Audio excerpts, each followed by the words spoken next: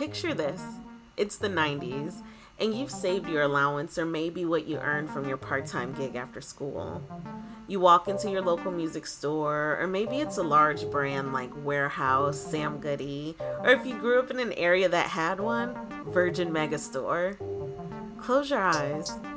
Imagine the lights, the shuffling of feet, the sound of voices discussing music that they thought they would never like, or sharing music with someone that's not familiar with it.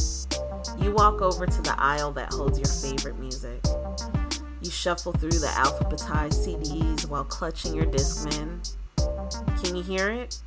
The sound of plastic cases tapping against each other while you search for the latest release by your favorite artist. You find it.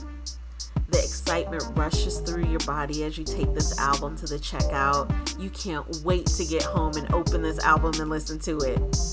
But wait, the cashier looks you over and says, "Sorry, I can't sell this to you. Come back with your parents."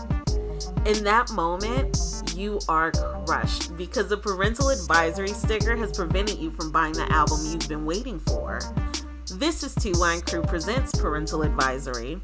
On this podcast, we dissect and discuss the history of the parental advisory sticker and the artists that voluntarily participated in labeling their art with this sticker, thus alerting parents far and wide the content in this album is not suitable for anyone under 18.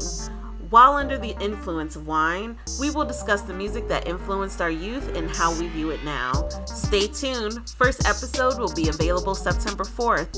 Hit the subscribe button.